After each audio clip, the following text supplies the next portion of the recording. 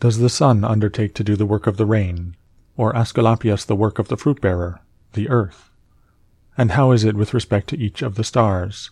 Are they not different, and yet they work together to the same end?